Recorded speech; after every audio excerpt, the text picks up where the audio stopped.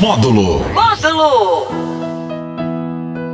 A cada minuto alguém deixa esse mundo para trás. Não sabemos quantas pessoas estão na nossa frente. Não dá para voltar pro fim da fila. Não dá para sair da fila, nem evitar essa fila.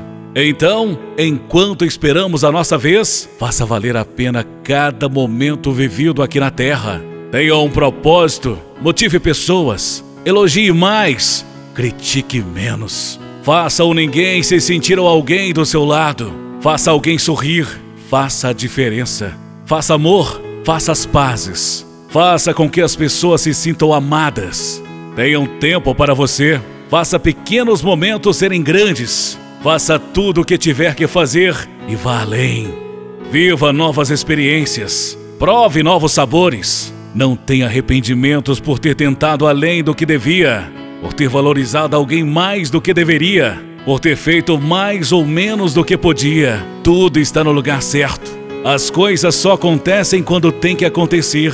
Releve, não guarde mágoas. Guarde apenas os aprendizados. Liberte o rancor. Transborde o amor. Doe amor.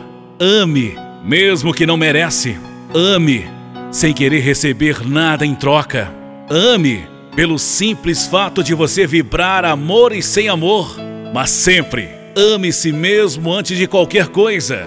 Esteja preparado para partir a qualquer momento. Você não sabe o seu lugar na fila, então se prepare para deixar aqui apenas boas lembranças. Suas mãos vão embora vazias. Não dá para levar malas, nem bens. Se prepare diariamente para levar consigo somente aquilo que tens guardado no coração.